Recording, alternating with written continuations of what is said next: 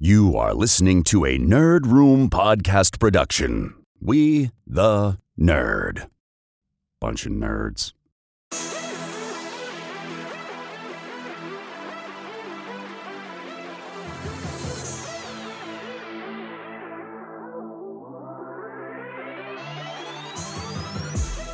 Hey everyone, and welcome to the Nerd Room. We talk all things Star Wars, Marvel, DC, and beyond. This episode number 357, we're discussing Mandalorian Season 3 wrap-up, the Flash trailer, and having a little bit more Star Wars fun towards the end of the episode. I'm one of your hosts, Tim. And I'm Ian. Ian is back. Welcome back, my friend. It's been a chaotic and busy couple of weeks for us, but here we are, sat down at the mic to talk about two very big things in the Mandalorian Season 3 and this beautiful Flash trailer. Yep, lots to talk about. It's been a really busy couple of weeks for me in my personal life, but also, with a lot of the stuff that's been coming out, and it's been really exciting. It's been interesting being on Twitter, seeing how people have been reacting to a lot of this stuff, especially the Mando stuff, because it seems a little mixed. But yeah, there's been a lot of positivity. It's good to see a lot of positive energy around Star Wars, because there have been some low times. And with the Flash trailer, just waking up today and seeing it on Twitter and just how people are going wild, like going crazy about this. And, I've even watched it over and over again. So looking forward to having a chat about it with you guys. Yeah, and speaking about you guys, we've got a guest here jumping into the Nerd Room. We're talking Mandalorian Season 3, and that little bit of tease about Star Wars at the end has a lot to do with our guest this week. I'd like to welcome into the Nerd Room Rob from the Generation X-Wing podcast. Rob, how are you doing, my friend? Hello there. How are you guys? Good. Thank you for having me on the show. Thank you for not letting me host it. This is nice when I don't have to host.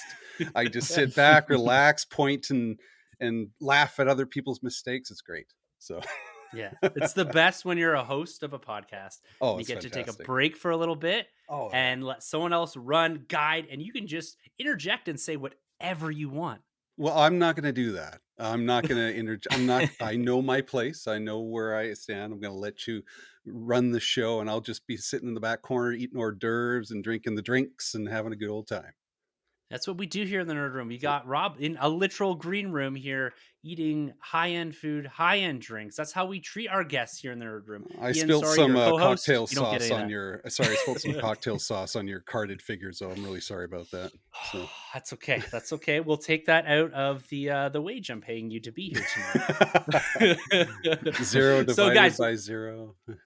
Is nothing. Absolutely nothing. But yes, later on, we are going to talk a little bit about trooping. This is something I've been poking a Rob about here. He is a 501st trooper, and we're going to do this at the end of the episode. We're going to bring it back full circle to Star Wars. He has got the insight. He's been doing it for years. Unbelievable stuff, and it's something that I've been tossing around about maybe getting into. So I thought it'd be a great way to end the show. We've also got to talk about, like we said, and like Ian mentioned, Mandalorian Season 3. I thought it'd be great to have Rob jump in here. He has been breaking it down in quite a bit of detail over on the Generation X-Wing podcast. So if you want that detail, head over to Gen X, head over to Jam Transmissions with Rick, who I'm always recommending because he is able to take the minuscule amount of Star Wars isms and just bust it wide open into a whole episode. And so that's where you should go for the details. Here, we're going to kind of give our overarching views of this season, the third season of The Mandalorian. It's hard to believe we're already here. We've seen him pop up in the Book of Boba Fett. We're likely to see him in the future, potentially on the big screen. But let's get into this season as a whole. Rob, talk to me about The Mandalorian Season 3. Coming out of the Book of Boba Fett, we had a weird couple episodes in there where it kind of set the stage for what was next for The Mandalorian. We get into this season and we hit the ground running, and we end up in a place that I don't think a lot of us really would have predicted. The season kind of threw everyone for a bit of a loop as to where it went and potentially where it's going. But give me your overarching thoughts here, Rob, on Mandalorian Season 3. I'm kind of glad I'm getting to talk about this because I know in your last week's show, you were talking to Rob Cast, and it's what he kind of says, like, I got nobody to talk to about this except for obviously my co-hosts, Jamie and Steven, when Anil sometimes comes by. And so now I get to talk to somebody and talk it through out loud because this season, it did go by very fast. And I enjoy Mandalorian. It's my favorite of all this series. But for some reason, something seemed a little off. I don't know if I think it had a lot to do with it was like a lot of these stakes were built up and then it just kind of happened real quick and moving on. And the thing about the sword just kind of, oh, it's a loophole, she owns it now. And the thing about I gotta get baptized in the water, oh, that was done in episode 2. It just kind of like everything seemed to have a grand importance and just kind of got moved on real quick to focus on the end piece of getting back Mandalore. And even that felt a tad rushed. But I mean, that being said, I love the series. I enjoy it. And I actually am more excited about where it's going. Mm-hmm. And I feel it's going back to what they did in season 1. The old gunslinger put some people in carbonite, but now I got a buddy with me. And that's kind of what we saw in the first season. And I'm looking forward to seeing that come back. I'm hoping that's what it is. Yeah, definitely. I kind of really see your point there as you kind of shine the light on the race to a certain specific goal. It's almost like they had this grander picture, and this is where we need to be to get to Ahsoka, or this is where we need to be to potentially get to that movie that was announced at Star Wars Celebration. And we're going to sacrifice a little bit of this. They did that in Book of Boba Fett as well, where they sacrifice a bit of the season to set something up bigger, to set Ahsoka up, to set up the Mandalorian. They sacrificed 2 whole episodes there. Mm-hmm. And so it's interesting to see the creatives, Dave Filoni and Jon Favreau, juggle this concept of this connected universe story, this single narrative, but also giving dues to the characters. Because like you, I kind of see the similar things. But before we get into kind of that take from me, Ian, talk to me about Mandalorian season 3. Are you seeing what Rob's seeing? What are your kind of thoughts on this season? Yeah, I think I feel exactly the same way. I loved every moment of the show. And even though like there are shows that something like Andor, which I just think as a whole kind of flowed better, there's something about Mandalorian. There's some kind of magic there that always kind of hooks me. And it is my favorite of the Star Wars shows. But yeah, I think as well, like I did see there was something a little off. And I think with this one, sometimes with the pacing and stuff, there were times where like I didn't see with previous seasons, it felt like they were being made by different directors, different creators. So sometimes some episodes kind of stood out. Sometimes things weren't kind of addressed that were brought up in previous episodes. And yeah, there were some big things that were kind of introduced and never really kind of then acknowledged later on in the show. The Darksaber was an interesting one. I wasn't so against the way that it was kind of brought back to Bo. But at the same time, that was such a big event, her getting the Darksaber back. I was quite surprised that they kind of left that to the end of one episode and didn't make such a big scene out of it. And then there are lots like other little things, like Grogu getting his kind of chest plate. We didn't really see what that was about. There was the whole thing with Grogu being rescued from the temple, the Jeddah temple. And that was great. That was great seeing it, but there was no kind of progression of that afterwards. And that's something that we might see later. But it just felt like they were setting certain things up at different points. And we thought we were going to get it right at the end. And then we get that Jack Black episode, which kind of felt, again, a little out of place. And I enjoyed it. I loved it. It was really fun. But it kind of felt like a weird spot to then throw that in and then come to the end that a lot of the other stuff that we were thinking about never got addressed. But that being said, I loved it. I mean, I really loved every moment of the show. So it's hard for me to criticize it. But yeah, taking a step back and looking at it, you do see these kind of little weak points. I think we'll see more of that Jack Black sort of style in season 4, which again was one of my favorite episodes of the whole season, strangely enough. But I think I'm hoping to see more of that in season 4 and just kind of it lead to one thing to another. I'm so glad you brought the Grogu as well, because we did get how he got out, but we still don't know how he got to the pirates' hands. Like, how did that happen? There's still a big gap of we got from A to B, but how did they get from B to C? And then C to pirate? We still don't know how that happened. And I'm very curious about that sort of story. Yeah, it seems that this series as a whole, and I would include Book of Boba Fett into this, and potentially even Ahsoka, where I'd almost call it an anthology series. You know, we're very focused on a single story in Mando, and this show and this season especially deviates a lot from that. Where Bo-Katan, kind of for the middle part, is the focal point, the main character of the story in that, and then you kind of get it coming back around to the Mandalorian as they close out some of the threads from season one. But even with Book of Boba Fett, one of the things I said, it should have been called the Book of Tatooine, because it was very much an anthology series of things that are going in and interconnected within Tatooine. But I kind of see this whole thing more like I'm saying, like this anthology concept where it's not, you're following this one character, but he's not, and his story are not the main focus all of the time. And I kind of like that when I step back and look at the series like that, where you're getting all these little pieces of Star Wars and of the universe being told kind of concurrently with the single person that's walking you through this journey. The viewer or the audience's bird's eye view type thing is Mando. That's the character we're following. I kind of take away a lot from this, because a lot happens throughout these last three seasons. A lot happens in this season in particular, because realistic, we thought the whole season would be him getting to Mandalore and there being something big at Mandalore, but that happens within the first couple episodes. And then they race to reestablish Bo-Katan, who I think is honestly going into her own show. And this is where a lot of maybe Star Wars and even Marvel and that suffer is building supplementary brands to what is going on. Maybe at I don't know if it's really hurting these shows, but you can definitely see them seeding something for Bo-Katan. You could definitely see them seeding something for Boba Fett. And you can see them pushing things into Ahsoka and the big screen. And so I kind of look at it that way.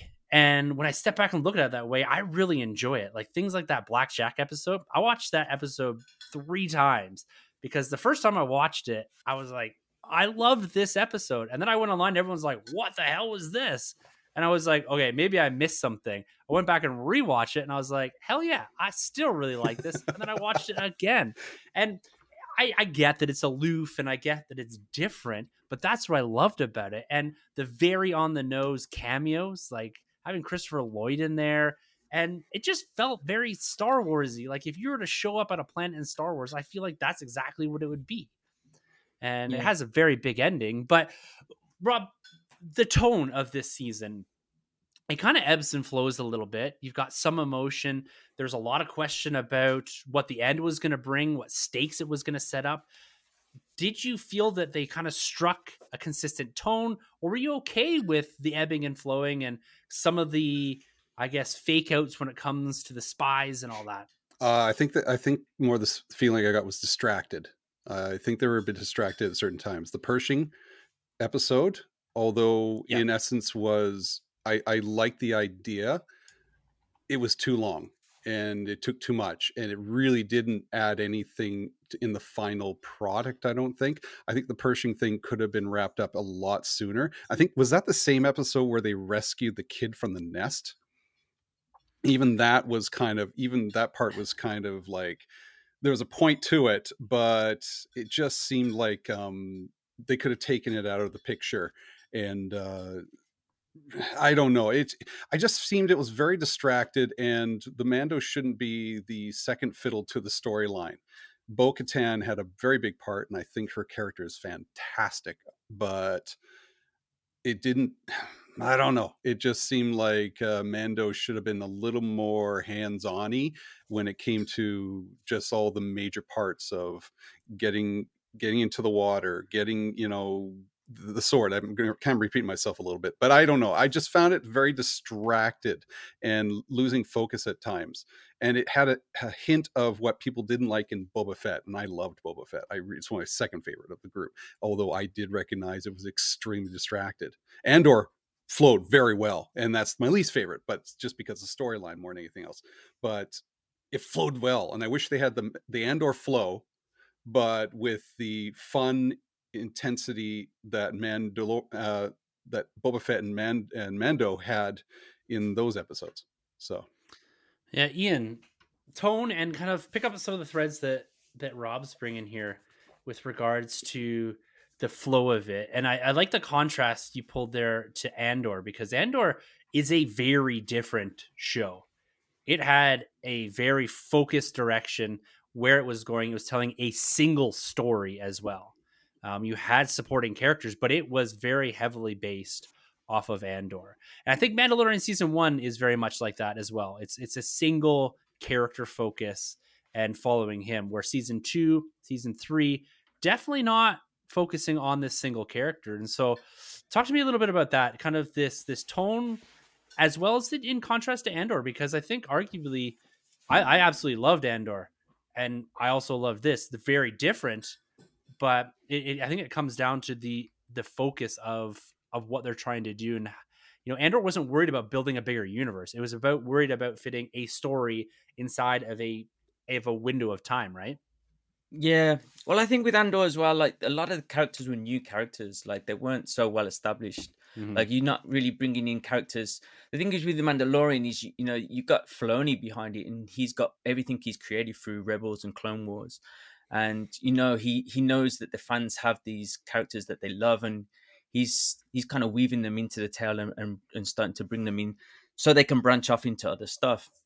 With Andor, I guess it was all kind of fresh and it was all new. You do get some kind of characters from the original trilogy and stuff, but I guess with that, like you mentioned with Mandalorian season 1, I think with season 1 it was a lot more focused on just Mandalorian and his tale.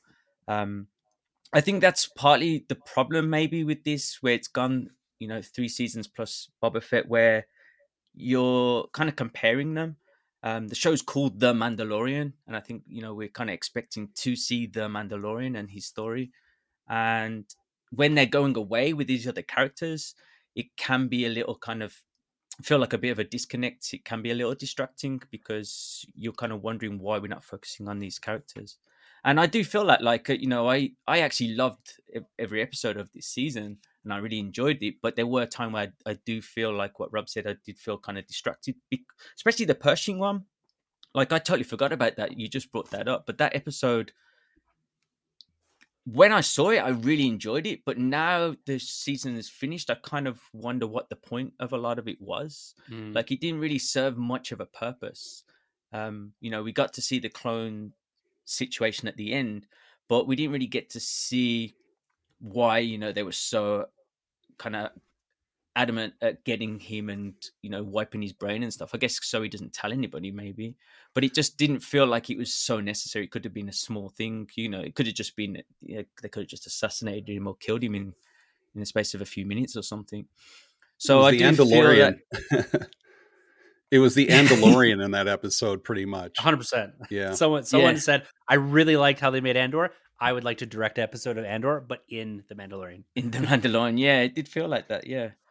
I can understand that kind of why people would feel like that. If you're watching the movies and they were called Luke Skywalker, you would expect the whole thing to be about Luke Skywalker, and because it's not, because it's called Star Wars, they had that ability to go off with other characters. Mm-hmm. With Mandalorian, I think a lot of people look at the titles, like the thing with the spies, like Book of Boba Fett, and I think sometimes we're looking at the title and thinking, we should be getting only Boba Fett, we should only be getting the Mandalorian.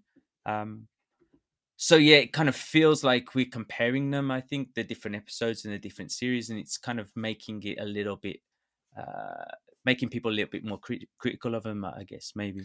I like the religious connections that were made throughout this whole series. I remember reading or hearing about the connection of the Mandalorians who kept their helmet on are very close to, help me out here, Hasidic Jews who never take their hat off. And there was that connection of this is the way. And there was even the piece of glass that was brought in with, I believe, some script from Jewish scripture or so.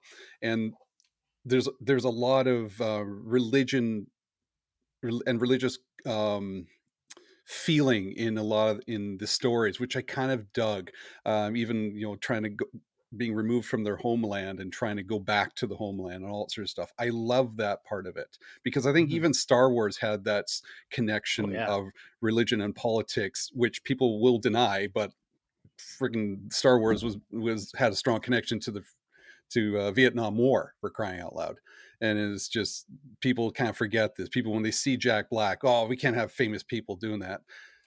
Alec Guinness, it was, and freaking Tarkin were well-known actors before people realized who they were nowadays. And it's just like, Samuel Jackson was there, and these are famous people who do movies. Congratulations, you got, that's how it works now. So so I think people do worry about more becoming a Simpsons episode. Well, who's the celebrity of the day, and it does kill the Simpsons, and it makes it less special. But for me, I was doing the old Leonardo DiCaprio, I was whistling at the TV saying, hey, it's Jack Black, so when I'm trying to reflect on all this, because I'm of two minds of this, is I can see some of the disconnects, but also I saw it as this really cool, weekly pit stop inside of Star Wars. And like, I get the title, The Mandalorian. Who is the Mandalorian? I guess it's supposed to be Din, but this season it was Bo.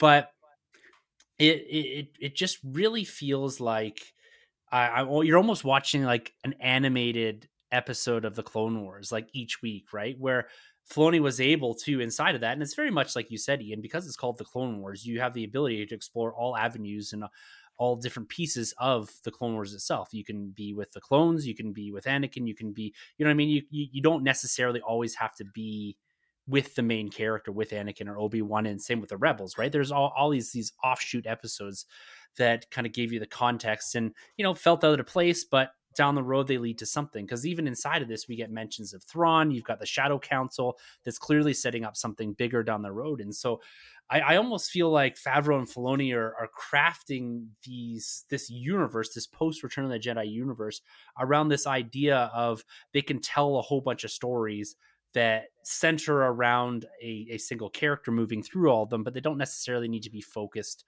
on said character. And you can go back to the From a Certain Point of View books where you're looking at the same story but from different perspectives all the time. And I really dig that piece of it, because it felt like we're finally doing this massive amount of exploring through the Star Wars universe. We're not just following Luke Skywalker. And as much as I want to see Mando doing his thing, how many weeks can we go through where he's just chasing another bounty? You know what I mean? He's got to be part of a bigger story. And, that gets tiresome, them crashing on a random planet and fighting spiders or what have you, right? You need to progress and evolve that story. And to do that, to keep him interesting, especially for a guy that never takes his helmet off, you have to bolt things onto the side of it, I think. And this year it was a lot of Bo-Katan. It was a lot about Mandalore. And I was really surprised that we didn't see him lose the bucket again in this series. I don't even know if Pedro Pascal was ever on set, to be honest with you. But let's talk about where it landed, because this was something, walking into it, there's this expectation that is set by all these shows, and specifically The Mandalorian, really, where this epic ending is expected. And building from the spies, there's a lot of discussion, and albeit it was a lot of fan discussion, we had invented this concept that there was going to be another spy. There's going to be a heel turn, if you will, if I can steal a term from wrestling, from one of the few people that they teased. And, they did tease, 3 or 4 people very specifically that they were potentially the spies. Nothing really ever came out of that. But Ian, where this ends, specifically with kind of the end battle, we've got this Remnant Empire piece. We're closing out, I think, the Moff Gideon story, but no body, no death. Maybe you could assume from there. And then where it actually ends, it kind of ends in a very safe spot. Yeah. But I mean, I think the spicing, just going back to that, was quite an interesting one. Makes me wonder if that was intentional. I don't know. Did they intentionally call it the spice so people would come up with all these different fan theories? But they had like inside the story, I think so. It's a buzz, right? They didn't release the name right away. It was released with the title. It wasn't on Disney Plus, at least mine. But then you got like Axe Woves, the Armor. You've got all these people that at the end of that episode, they go their ways, into and it's different places. Not, it's very specifically misleading Well, some in people that. have been saying that people just look too much into it. Actually, the spies were just the Mandalorians going down to Mandalore. They went down to spy Mandalore, and that was just the whole idea of just them spying out what was down there. So the Mandalorians going down to Mandalore were the spies, and it makes I don't know, like it's an interesting one because even if it was intentional, I think it's a bit cheeky in the way that they didn't ever acknowledge it. You know, it's a strange thing to have Mhm. because you have to really give an answer to it. Um, Well, but like yeah, I just want to set the picture for that, just like from my perspective.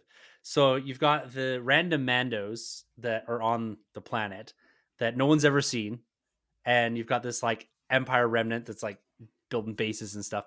Weird that they didn't say anything. Axwo's taken off through the thing, disappears at the right moment when all the guys, the armor disappears also in a ship going back up. You know what I mean? Like there's all these little pieces that they had set into place to make you question, like, okay, but if the episode all wasn't called The Spies, would you have ever questioned all of those actions of all those people? probably not, to be honest with you. Yeah, I was that's- questioning the armor for the longest time. I thought she was for sure gonna lose the helmet and be like, I am part of the Empire. Well, I think I posted on Twitter, right, and then Timmy even put like a gif or gif of the Yeah. armor. But to be honest, like I think where it ended, like I'm actually like, especially with the armorer, I'm so glad she wasn't a spy. Mhm. Like I think that was the big one for me. Like, you know, the whole thing was them returning to Mandalore. You had all the Mandalorians coming together. It was such a massive event. You know, anyone who's followed the Mandalorians, you know, through the Clone Wars and Rebels and stuff, like just seeing that happen would be kind of really bad at the end if they then revealed that, you know, the armorer was a spy Mhm. and that, you know, you can't actually trust all Mandalorians. They don't all have honor. And it kind of just it would take away from everything that they've kind of built towards. So I think at the end, just having everybody have their time to shine in that last episode was glorious, man. Like I absolutely loved everything about that episode, and we got to see everyone. We got to have a whole R5 moment, like just having him being a Yes. hero, which was freaking fantastic, man. And then, you know, even Axe Woes got to be a hero, and you know he's a guy that we don't get to see as much and see what he gets to do. And The everyone just got Darksaber them. moment flying through the Oh air. man, well the dark saber moment, like I posted a thing of that on, I posted that on Twitter, and that just went crazy. Just everybody's just like liking it. Everyone's commenting on just that moment where she's just flying for this sky, and just the visuals in that episode. Throughout the whole season's been amazing, but in that episode, just seeing all these Mandalorians flying through the sky, air battles. You know, you got to see the fight from different points of view, different perspectives, which I think was really well done. You know, you have Mando down here, you have Bo over here, and the armor over here, and you can Mhm. actually see people fighting in the background. So you always felt like you were part of this massive battle. And yeah, just like how it came together for me was just super fun. Like there was so many moments where I'm like jumping out of my seat, just super happy with enjoyment. And yeah, you know, coming up to the end, I think it's quite clever what they've done because they've given themselves a bit of a clean slate now where they can Yes. actually go in any direction, and whatever they decide to do with the other shows such as Ahsoka or Skeleton Crew and stuff, they can then actually weave that in. So they've got some time now to, you know, play with those ones and then weave Mando back in. And it's good in the way that we're kind of back at season 1 where he's just a lone bounty hunter, and we get to have those kind of stories. But at the same time, if they want to make it a bit of a bigger thing and bring in all the other characters, they can also do that. So I think it's a really clever way to kind of wrap things up. Gave us such epic moments, but at the same time, it also took the story to a place where it can go in any direction now. So I think that's really good. Yeah, and like when I said it's safe spot, it's exactly the point that you're making with regards to the end of the show. It's that clean slate. We don't need 2 episodes in Ahsoka to get Boba or to get the Mandalorian into a position for season 4. We don't need to do the work to get Grogu back into his, you know what I mean? So they've left themselves in a spot where he can be picked up and put anywhere in this universe. And they needed that because I'm assuming they're still writing the movie. And I guarantee he's going to be in it, and they don't want to have to spend a whole bunch of time being like, oh, well, he got you got Grogu back, and then he got a new ship, and then he got this, and then he gave up. You know what I mean? Like, they don't want to spend any time doing that. They can just say, like, he showed up from Navarro. He's good to go to fight Well, Thrawn. Grogu's a difficult one because I was talking about this with someone else, and just the fact that Grogu, the problem they've got with Grogu is just his aging. And, you know, in the show, I don't know if we can ever see Grogu develop that much. Like, you know, can we ever see Grogu being a full blast force user in the way that he's not a child? Because, you know, in another 50 years, how much will he have developed? And in 50 years' time, Mando is not going to be alive anymore. We'll see it. So it makes We'll see it in the Rey movie. Mm-hmm. in the Rey, yeah. I can see it happening there. That's a good point. Yeah. Yeah, him showing up. Rob, the end of this show and kind of how they wrap, I would say the majority of the threads. There's some stuff still left dangling, as you would with a continuation into a season 4 that's been confirmed and Favreau's writing it. But Mando, where we're at right now, what do you kind of see for the future of this guy, and how are you with where they left it? Before I tell you that, when you mentioned heel turn, the first thing that came to my mind is tell me you're from Calgary without tell me you're from Calgary. Right? Home of Bret Hart. Yeah, exactly. Stampede Wrestling. Watched it all the time as a kid. It was funny because I was watching that and the end, and you had the iris close, and I was expecting to hear, you know, just at the end. It was kind of a bit campy, but I liked it. It was something cute about it. I feel the episode was really short.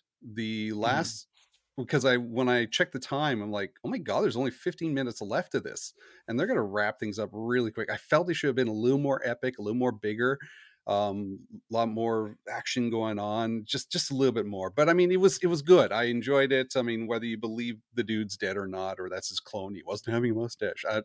Whatever. I saw that. I you know what? Sometimes just.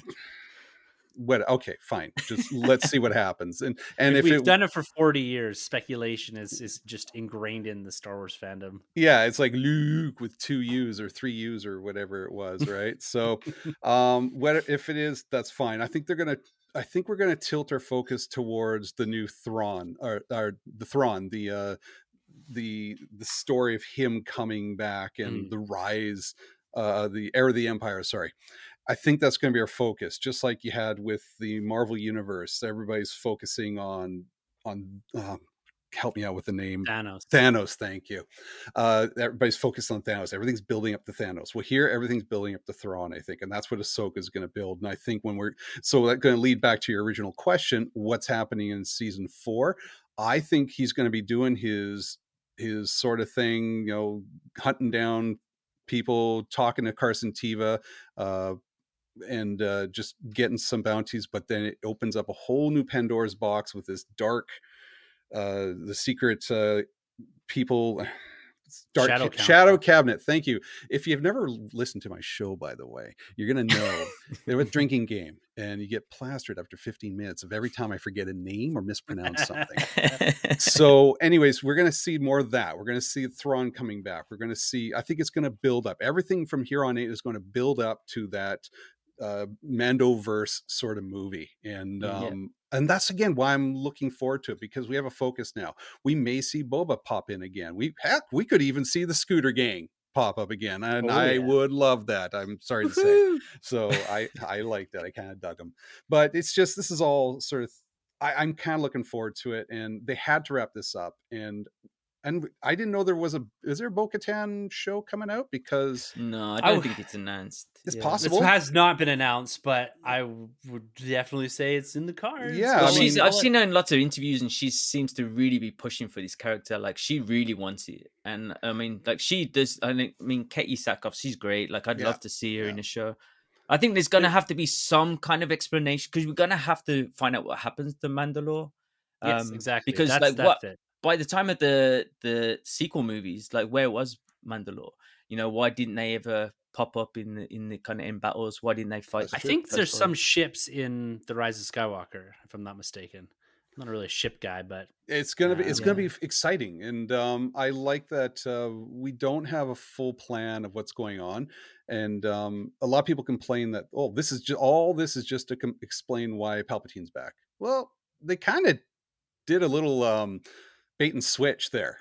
at the last, and that's what I kind of really liked about it. The clones were for him. It wasn't for a Palpatine.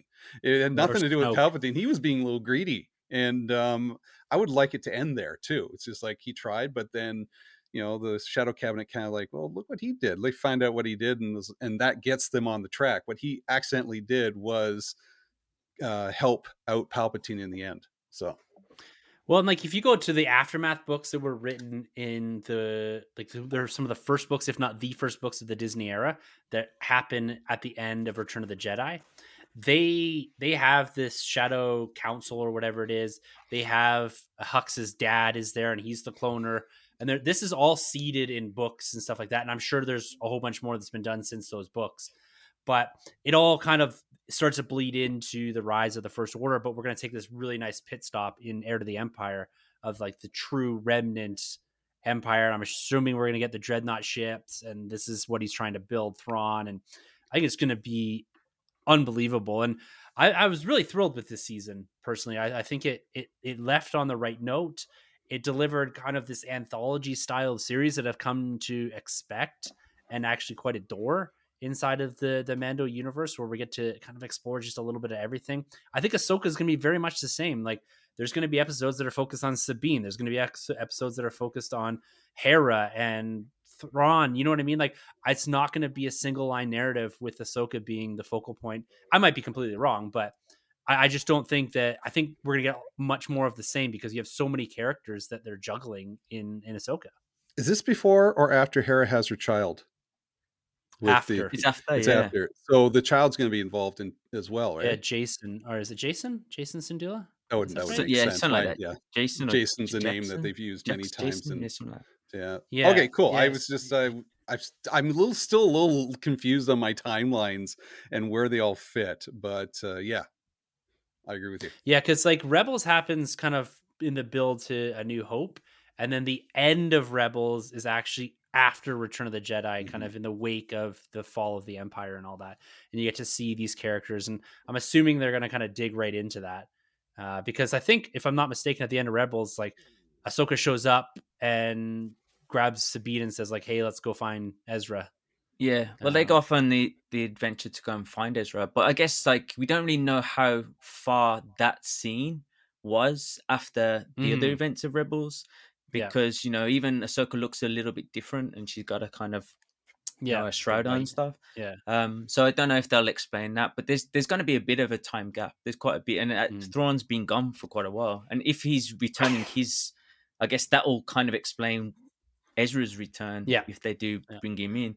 So it just makes me wonder, like, I think, as you said, I think Ahsoka's going to be more of a Rebels kind of live action show where they're going to be kind of telling that story. And like, as you said, working towards Thrawn as the big bad at the end.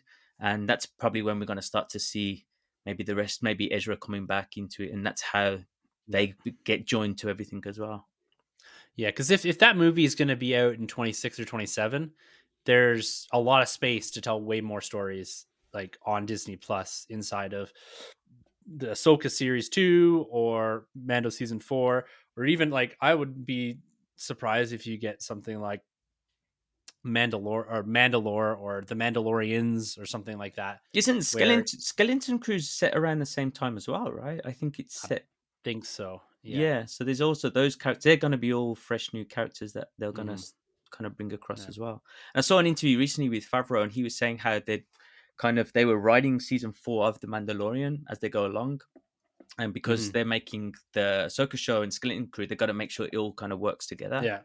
But yeah, it's kind of clear that they are trying to build all these different things in these different places, because it's kind of strange that they've set everything during the same period of time. And like Rob said, like they're kind of working towards this kind of end game moment where Thrawn's going to be, we've got another blue guy as the big bad, and everybody's going to come in from every different direction to kind of take him down, which will be really cool. It'd be great to have that in the Star Wars universe.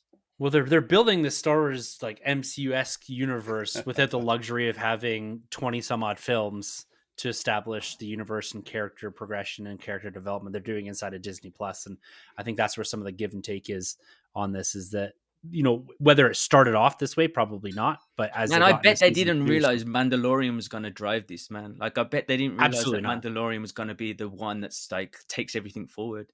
I guess Mm. that must have come as a big surprise to them. Like, that show has just taken us so much, and it's like, look, we're going to take this and use this to like create this whole big event. Mhm.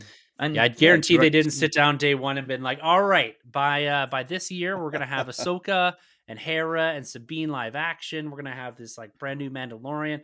Boba Fett's gonna have his like a whole story surrounding his redemption and all this kind of stuff." Oh, But anyways, I thought Mandalorian was going to end up being Boba Fett. I well, actually it was thought Mandalorian was going to progress to the introduction of Boba Fett and then Boba Fett take over. But I felt like Mandalorian became so much more popular than actual Boba Fett that, like, they decided to go with that character. I don't know if that's true, but I kind of well, I felt like, think originally both Favreau and Filoni showed up with similar-ish ideas, like a lone gunslinger, and then something expanding on what Filoni had done in Clone Wars and Rebels and all that, but in live action. And I think someone said, "Okay, smash these ideas together and go." And it's kind of like the first season was very much, I think, Favreau's lone gunslinger season. Season 2 and season 3 has been very much about that universe building that Filoni's been a big part of with the animation. But let's leave Star Wars there, guys, for a moment. We're going to be coming back to Star Wars here in just a few minutes. But let's quickly talk about this brand new Flash trailer.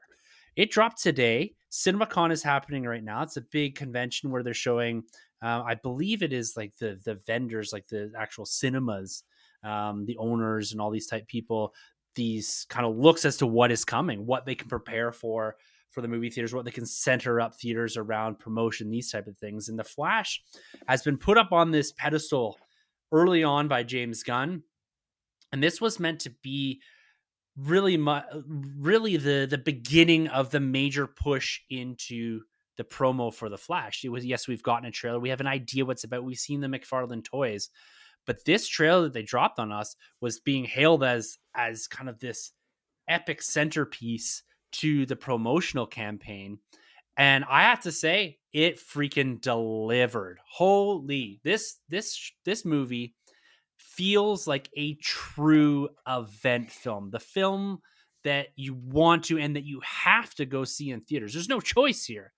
You got to go see The Flash in theaters. Not only because I have it in the box office pool, but because it's yeah, little plug there. But because when you watch this thing with Keaton and his dialogue, his tone across this trailer, Sasha Calais' Supergirl, The Flash, Barry Allen, like everything they put together here, just I got emotions, I got goosebumps by the end of it. Even something as simple as showing all the different logos as the trailer closed out, I was like, holy, like my first reaction not only was excitement, but being like, damn, I'm kind of sad that we're not going to get any more of this universe. And then Carlos aptly and nicely pointed out, maybe that's a good thing. Maybe that's a good way to leave this universe, leave it off, leave it to kind of put it on the shelf and progress forward. But Ian, talk to me about this Flash trailer. Oh, dude. Yeah, like, I mean, because of the time difference here, I woke up to that trailer this morning and I put it on, and man, it just like immediately made my day, man. It was just so freaking good. Just like, being someone growing up in the 80s with, Keaton as my Batman and seeing him there, like, I always thought like bringing him back, he's going to be a bit too old. He's not going to play such a big part in the movie. You're going to see him here and there. And man, he is just everywhere. Yeah. And he looks so good. Even just seeing him, with his full head of hair and, saying the same lines and these delivery. What are your nuts? It's just absolutely perfect, man. Like, I loved it. And just the visuals, everything about it looks really good. Oh, and I think so the way, like, clearly, James Gunn's seen this movie and he thought, there's no way we're going to scrap this one. Like, this one has to come out. And, he's behind it. And I think if he's behind it, then, we have to believe that this is going to be a fantastic movie. And just seeing like each and every one, we got a bit more of the story as well. So you can kind of figure out what's going on. We got to see the other Flash in the Batsuit, and he looks really great as well. And I'm glad there's a lot of positivity around it because, with a lot of the controversy from it before, even with like Ezra, like I'm I'm not gonna lie, I'm not a big Ezra fan, and I even made a joke about it today on Twitter that, you know, if someone had told me that I was going to have Ezra Miller as my phone wallpaper last year, like I'd tell them that they were crazy. But like just because he looks so freaking good, I've got that on my wallpaper. I've got that on my screen. Everything about it just looks great. The Batwing, um, Zod. Zod. What's his name? Zod. Zod. Kneel Sasha before just looks Zod. fantastic. It all looks so good. And two things I want to pull there before I get to you, Rob, is the visuals, like you said. There's moments in there that are just jaw-droppingly awesome. The Flash stuff, that moment when Batman comes out of the Batwing and the Batwing's like scrapes into the moon like it did in previous films, just unbelievable. But do yourselves a favor, guys. Go pop on a good pair of headphones and watch this trailer again. The sound design is phenomenal. When Barry's running through time, there's moments when he's on that bed screaming, getting electrocuted, stuff with the Batwing and Batman. I listened to it with earbuds on. The first time I watched it, I was sitting in my office, didn't catch all that. I popped big headphones on and listened. Oh, that just took it to another level for me. But Rob, you know, your podcast is focused around the modern look of a retro lifestyle, correct? Did I say it right? Very good. A modern look at a There retro we go. lifestyle. Yeah, there you go. So you've got someone, like we're talking retro lifestyle, you got someone like Keaton coming back into the fold here, and like Ian said, playing a prominent role in this film, which was surprising to me. I thought glorified cameo, maybe a bit of a supporting cast, but he's shoulder to shoulder right now with screen time, at least from the trailer, with Ezra Miller's Flash, who is the title character here. So seeing someone like that come back, what's your interest level here? Let's step aside from Star Wars a little bit and hear your thoughts on the Flash. Okay, this is where I'm surprised I was invited on the show, because Carlos knows. I know Carlos is a huge Batman fan. I cannot stand Batman. That being said, okay, sorry, I'm going to say something like flat out, and Carlos will get so upset about this, but I think he's the most overrated superhero in the modern era. But that being said, I am literally holding Batman 89 in my hand DVD. We are doing a movie review of this in a couple weeks, and I love this Batman. It's because of, this is the Batman I remember. I was a huge DC fan, comic book, Justice League International. Hell, I even read Amazing Man, and I guarantee a lot of people don't even know who that superhero is. But I was a huge DC fan, never really a Marvel fan.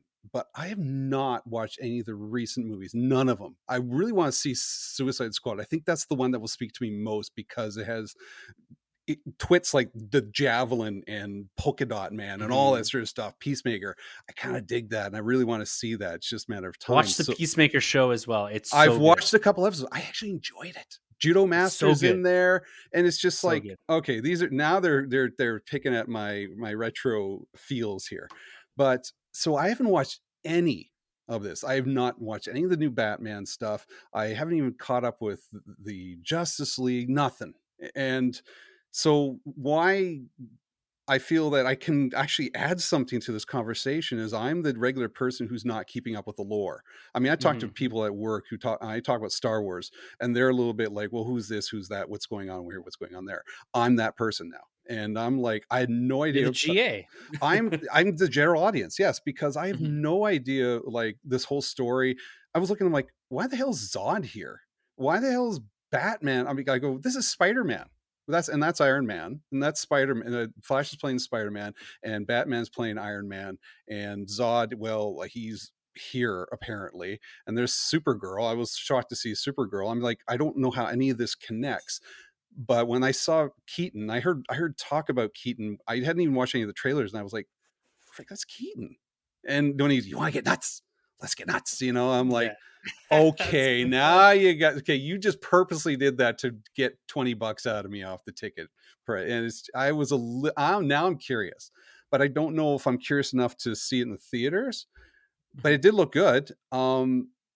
I'm kind of like, I've been catching up with you and obviously listen to your podcast when you guys were talking about new stuff coming out of DC, like Blue Beetle. That's my boy.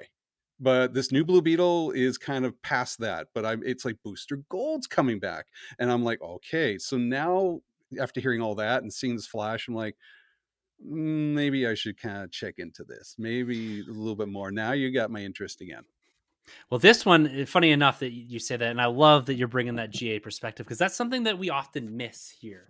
Is we're so kind of Carlos used to explain it as, we're goldfish inside of this bowl, and our whole world is inside of this little bowl. We're swimming around this little castle, this pop culture castle, and that we think it's the biggest thing and the greatest thing in the world, but actually there's a whole other world out there, and no one cares about the little castle that we're swimming around. Yeah. And we're so invested in these universes and inside of this fandom, following things week to week, being very in tune with the subtleties of the connective tissues between movies. And, Marvel made the GA care about those connected tissues. And that's why I think they've been so successful.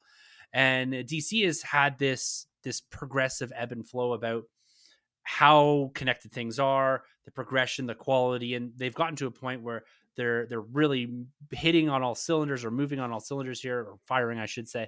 And I think bringing in that GA perspective about, like, if you aren't actually caught up with all this, you don't have the benefit of, spending the last decade invested in things like Iron Man and Thor and Captain America, is that, are the GA going to turn out to this? And it's interesting to say that, like, the thing that's got you intrigued is not so much the story of the title character in the Flash, but it's Keaton's Batman. Yeah. And so you're connecting up generations of film goers here with this trailer in particular. And it's probably why Keaton is so heavily featured. Because when I look at this, I'm like, oh, this is an epic ending. So this, Rob, for your information, this is close to the ending of the DCU, and all that other stuff, Booster Gold, and I think Blue Beetle is going to be included. There's going to be a new Batman, new Superman, new all this stuff. So all the stuff that's happened over the last 15 years is kind of being shelved as part of this universe. And The Flash is likely the movie that's going to close it out and cause this ripple effect through time. So is this like the new Crisis on Infinite Earths, I guess, if we're talking my language here? Because, I mean, Flash was a major part of that, obviously, when we were talking like back in 1985. And because Marvel did it right. They knew how to grow the story throughout all these movies and just make it all. You had to watch all of them to really kind of enjoy the full thing, but you didn't have to watch all of them, because in the end they kind of have this grand finale of things going on. I didn't feel that with DC. It's kind of scattered here, kind of scattered there. There's a Batman movie, then there's the Shazam movie, which aren't related. And why is Shazam and not Black Adam not related? I mean, it's like Lex Luthor and Superman, but they never meet each other. Like, those two should be meeting each other. But, for whatever reason, I'm assuming it's Rock's problem. But it's just like, I'm hoping they do a restart off this one and maybe make it a little more interesting, so I can get back into following, or get the general audience into following, a DC story and have it, like, keep your interest, keep the flow. Yeah, and I think that's exactly what they're doing, to be honest. Yeah. And I think, like, just going back over the DC stuff, like, I mean, the comparison to Marvel is it's so different. Whether they kind of wrap this up well enough where it will feed into something else is to be seen. I don't know if it will be a kind of jump to something else, or if it's just going to just close off here, and then the next thing will be so different and so fresh and so new. But yeah, like, I partly wonder with this new movie, has it been made to please the diehard fans who have stuck with things, or has it been made in a way that is going to be more accessible to a general audience? Because I don't really think, of course they want it to be successful, but I don't know if they ever think that it's going to be well received by such a general audience. I take my wife as the GA, and she watches all the Marvel stuff and she loves it. But when I went to go see Shazam, she said to me, "You like Shazam?" Like, she's never really sat through most of the DC stuff other than the Nolan Batman trilogy. And I kind of think with this new movie, like, are they going to ever try to please a general audience? Because the actual trailer, just a lot of the stuff that we actually saw in that trailer does still feel like an extension of the stuff that we saw in the earlier trailer. Oh, 100% is. And there's so much stuff that isn't shown. And I think we're going to be quite surprised by all the other stuff that they're going to bring into it. But it just makes me wonder with the Batman, like the 89 Batman, are they bringing him in, bringing Keaton in for the fans? Because I don't think the majority of the general audience are old enough to even care so much about Keaton's Batman. Like, again, I feel like we're at that age where he is of importance to us, but not necessarily to everyone. So, it'll be interesting to see how well this is executed in a way that it is more accessible to more people. And to be honest, I don't even know if it needs to be. No, and I think that like it's got a vibe to it. Like I said at the start of this event style of film, it's got some elements in it that look exciting. And the one thing that we have to remember too is when this movie was actually made, when it was conceived, written, it was under a different regime in WB, a different regime with DC as far as like the creative direction. It was meant to be fitting into the universe that Keaton was coming into, is going to be part of Batgirl. He was going to be the Batman of that universe going forward.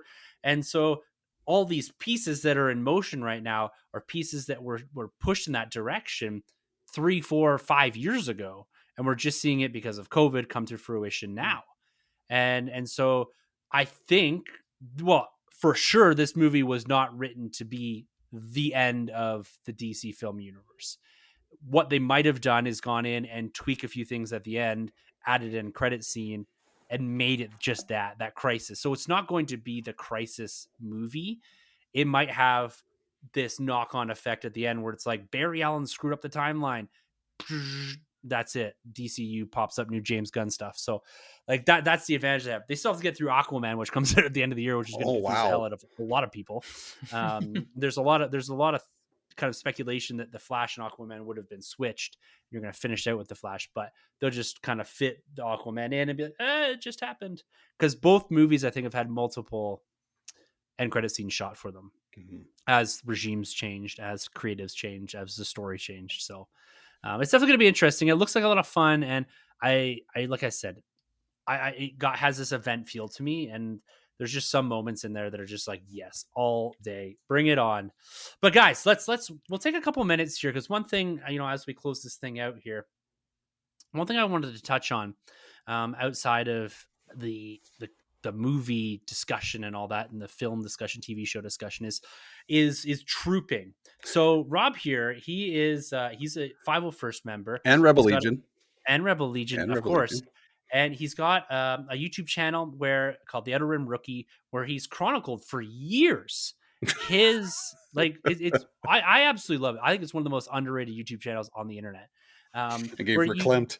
He's chronicled his journey into the 501st. And Rob, can you give my listeners here, or our listeners here, an idea of what the 501st is and what you kind of guys do before I ask you just like a couple questions?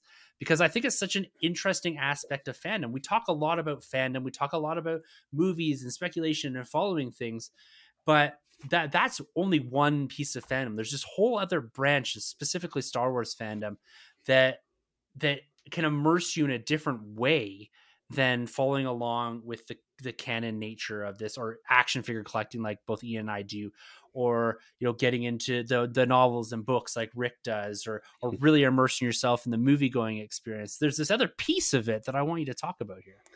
Okay, well, the 501st and Rebel Legion, they are fan.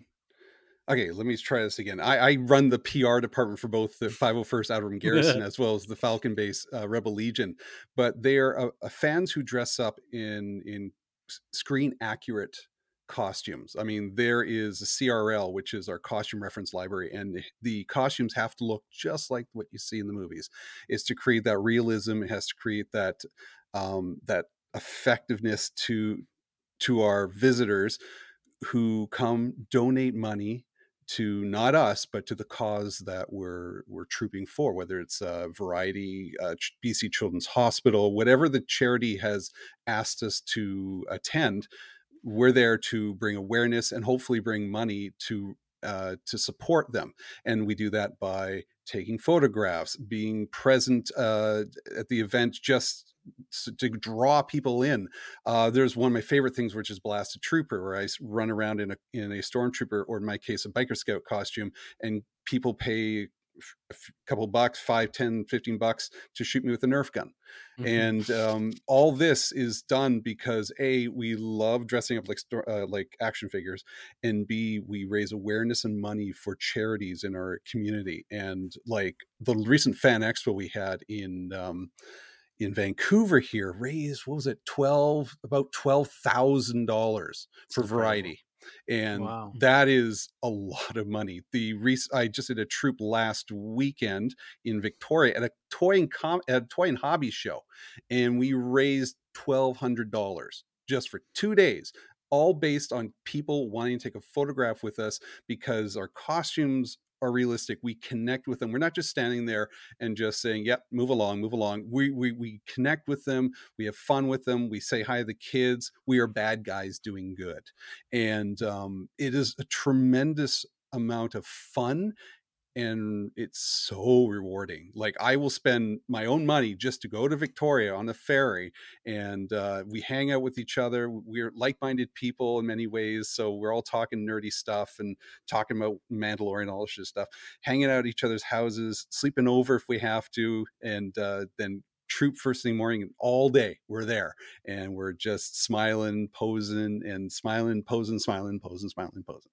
And at the end of the day, you're exhausted, you are tired, and your cup is full, and you feel so good at the end. This is like the most rewarding thing I've done, next to teaching in itself. And I'm an educator in my real job, but I put so much love and passion into this. This is like really changed my life over the last 3-4 years. And so the YouTube channel that you mentioned, like, I started like 7-8 years ago. Yeah, 7 years ago. Like, we had Terry, who was the commanding officer at the time of the Outer Rim Garrison, come to Anil's house, and we all sat around. He had here's a helmet, here's a blaster, here's this, here's that, and we're sitting there looking at all this stuff. And I immediately turned to Anil and go, this is what I want to do. I want to dress up as a scout trooper, and I want to do this. And then eventually you get one costume, and it's just like, I want to do another costume.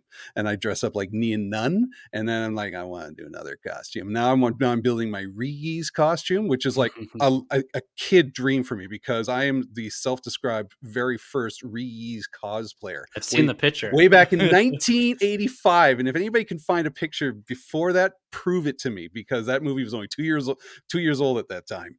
But it's just like, this has been like a fun, satisfying journey for me. And so when I am able to share what we do, whether it's on my own YouTube channel, or as I run the PR for Outer Rim Garrison and their YouTube channel, and there's videos on there, which I'm assuming you'll link, Tim, to, like, so you want to become a member of the 501st. So what do we do? Here's what we do. Here's some of the troops that we did. Here's some of the activity. Here's some of the money we raised. This is what we do. Would you like to join us? And it's simple as that. It's a hard process, though. Don't get me wrong. It's not as easy. You can go to Walmart and grab a costume.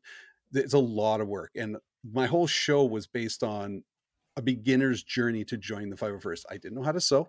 I don't know how to build. I like Terry, my buddy Terry Chu, who builds and designs props for movies and TV DC shows, if you can believe that. And I had my friend Deo on there, and it's just like, they knew how to do it, but they were teaching me how to do it. And I've learned so many skills, where when I designed my second costume, Neon Nun, it became easier. And it was like, wow, this is so, I learned so much. And so my goal as an educator in general is to help others join. And it's cool when I've run into a couple of people who are now 501st members, like, I watched your show, I got inspired, I want to join, and here I am. And it's just like, it's kind of cool when you have that influence of, I'm an influencer, folks. If you have that influence of just getting people to want to join, because it really is worth it. It's so worth it. And you got to put the time and effort into it. Don't get me wrong. It is hard work. but when you do it for the right reasons to help kids, and like I have a saying, and I've talked a lot here, I'm sorry, but I have a saying that I even put on my personal coin. It's we don't do it to relive our childhood, we do it so kids can live theirs.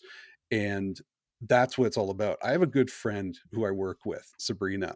Her child was born with cancer. Born, how do you not get any That's chance in wild. life? The minute you're out, they sense they know you have a tumor. And it's just like, this kid was not given a chance right off the beginning. And so the BC Children's Hospital is there to support, and there's all these people there to support. And so my best way I can do it, and even having students who've had to deal with childhood cancer, it's my best way of helping them out, and future kids from here on in. So that, in a nutshell, it's a lot of fun. It's a lot of hard work, don't get me wrong, but there's also a lot of support. And so whether you're in the Badlands, like in Alberta, Saskatchewan, and they're all great groups, and or in my case, the Outer Rim Garrison, which is the best group, I gotta tell you, it's just a lot of fun. So That's awesome. I appreciate that Wow. rundown because it's such a cool concept, and it's a very admirable thing, and you get to have a little fun on the side of it. Ian, ever consider joining is there I don't a know, man. Like, garrison you in know what? Japan? I've actually thought, like, I mean, I go to all the events here. They love Star Wars in Japan. So May 4th, they go crazy, and they all come out. They have Star Wars events. They have these big screenings. They have orchestras outside playing Star Wars music. And I was at Comic-Con not that long ago, and you see the 501st over here. Always the same people. I always see the huge. same Yeah, people there. it's a And yeah, worldwide like I always want to be organization. part of it. Yeah, but it just seems like one thing that's interesting to me, like just you saying like it's hard work, and like it's a hard day's work. Is that's one thing I feel when I go to these events and I take photos with them. I'm like, you can't see these guys under their helmets, and I just think, man, how do they do this? Like they're there being so polite and taking photos with everyone, and they enjoy it because they're there. But man, I've got buckets all along here, and man, I can't keep that thing on my head for 10 minutes. Like you wear that for a whole day. Like, how Yeah, do you see? How do you get through the some day, man? people I guess don't. Yeah. you're like Mando, right? Just you can't take your helmet off. Oh, you Yeah, start to this get a is the real way. understanding of how this is so unrealistic. You can't see nothing. I mean, you see Yeah. the Can't old see it, right? films of stormtroopers falling over each other in blooper reels and stuff. That's almost like it. I mean, there's so many jokes of stormtroopers not being able to sit. And so when we're watching like Kenobi, and they're on that, remember that one scene where they're sitting on the truck, and they're kind of surrounded Oh by yeah. stormtroopers thing. Yeah, We're all yeah. sitting there like, how the fuck did they sit?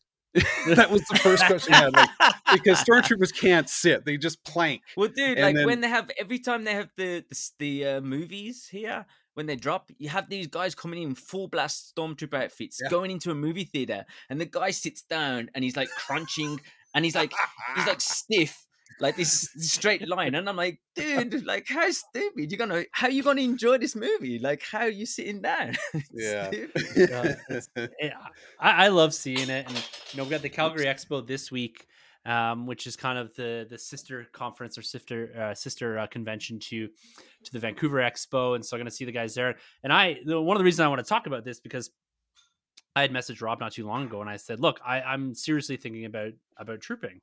I want to immerse myself. Like I had so much fun with Mandalorian, all that. If I can bring it back to that, and this idea of getting back into a Star Wars community in a different and meaningful way, but also the ability to contribute to charity and a good Mhm. cause also really kind of inspired me through this. And so I've been kind of rattling this around in my head. I got to get through the Calgary Expo here this week, and then it's the next thing on my plate. Do I want to, like, the big thing, like you said, it's a big commitment, and I'm good with my hands, and I kind of want to get into this and do something a little creative and different. And so seriously considering that. And I can't even imagine how you'd start to build the suit though. I guess that's what you're saying, Rob. Like you guys provide support, like the Five First provide support for people coming in new.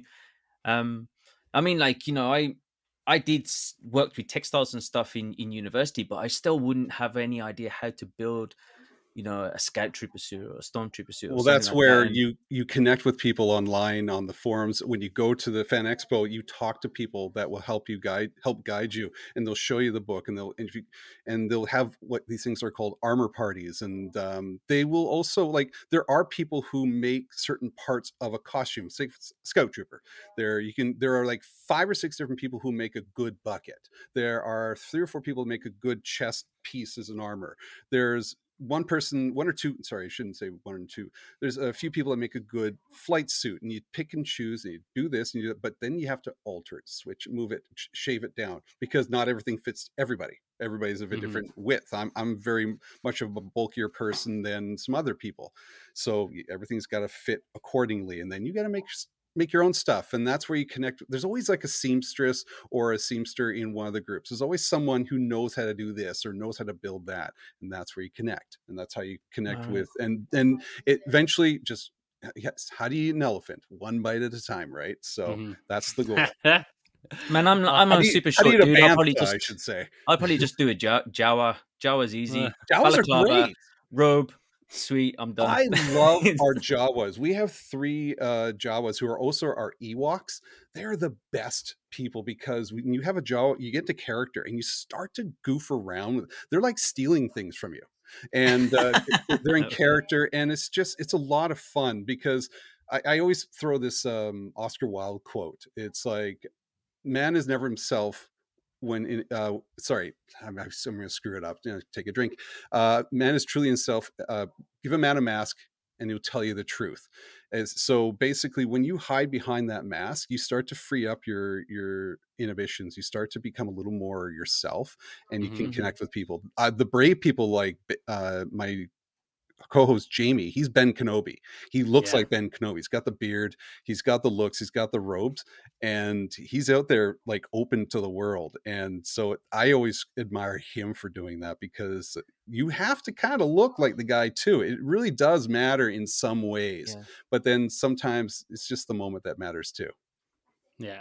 Awesome. There's a guy, I think, in Calgary. I don't know if it's in Calgary where it is, because I always see your Garrison. We vacation in BC, and every year there's like the Peach Festival parade, and I always see part of your Garrison there. But I don't know if it's there or if it's in Calgary. There's a guy that looks like Kylo.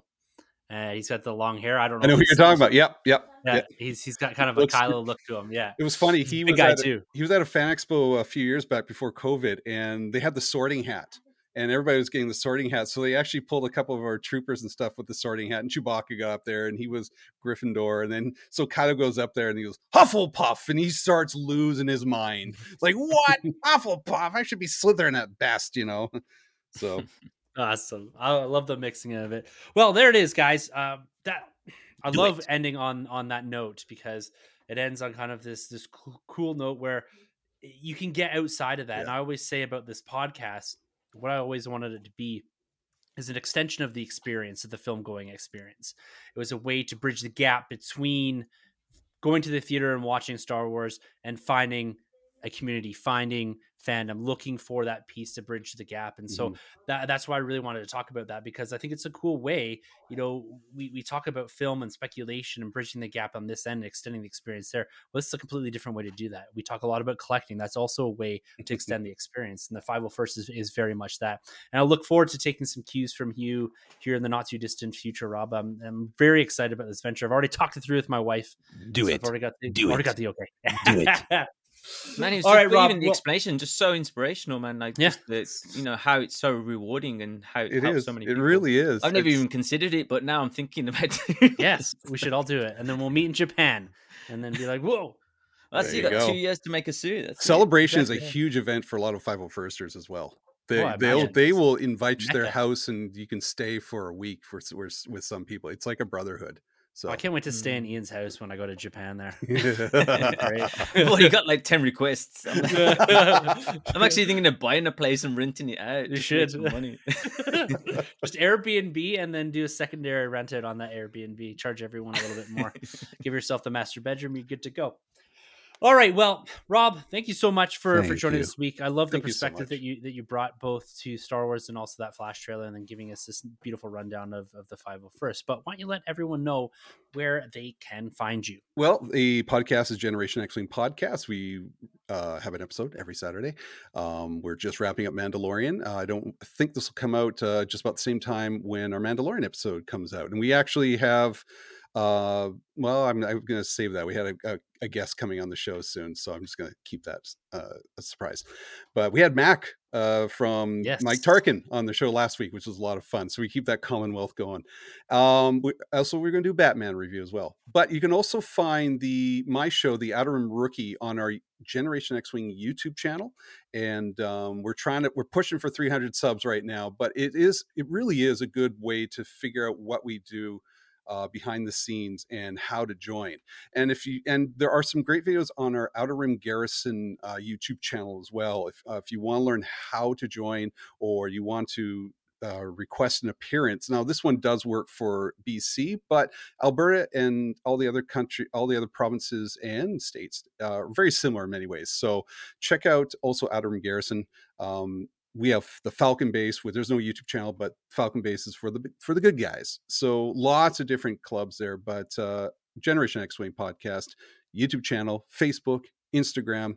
Please like, subscribe, all that great stuff. Yes, and like I said, the journey that I've watched Rob go on via his YouTube channel is just awesome, and just like poking through some of the stuff. You're doing lots of shorts more recently, sharing your experiences at the various expos, and you get to see that interaction in those videos with, Kenobi, with everyone, kind of that playfulness of all this, and kind of that community and brotherhood that you guys built there, and that's something that personally I'm kind of looking for right now. And so, thank you for letting me come on the show too to talk about, because I'm never shy about talking about this. So love it. Ian, any last words before we sign off for this week?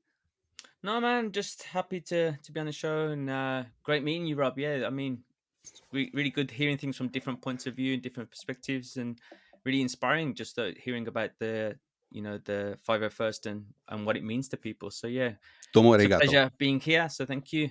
And yeah, always good to talk about everything nerd. Really fun talking about Star Wars, and we've got so much else coming up, man. It's such a packed year, such a packed month. So it's been fun to talk about other things in the future. Yeah, we're going to be down here next week. We're going to be talking, I think we'll probably do an MCU focus episode as we build into Guardians of the Galaxy Volume 3, coming out in just over a week's time. All the early reviews, the early screenings from Europe are very positive, so I'm super excited about that. So thinking about maybe doing an MCU-centric episode. We got, of course, that new Captain Marvel trailer that we haven't talked about, and a lot about the future, what's coming down this year and into next year with the MCU. So very excited to talk all about that. For us here, myself and Ian, you can find everything we do over the nerdroom.net, and our handles are at the end of the episode. And if you'd like to be a bigger part of this or have any questions, you can always email me at thenerdroom@gmail.com. And with all that being said, for the Nerd Room, I'm Tim. I'm Ian.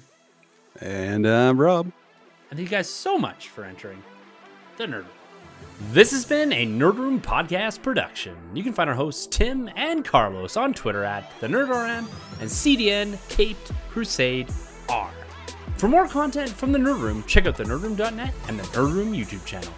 Don't forget to subscribe to the Nerd Room on iTunes, Podbean, Spotify, wherever you plug in. Use the hashtag WeTheNerd to keep up with the latest from the Nerd Room.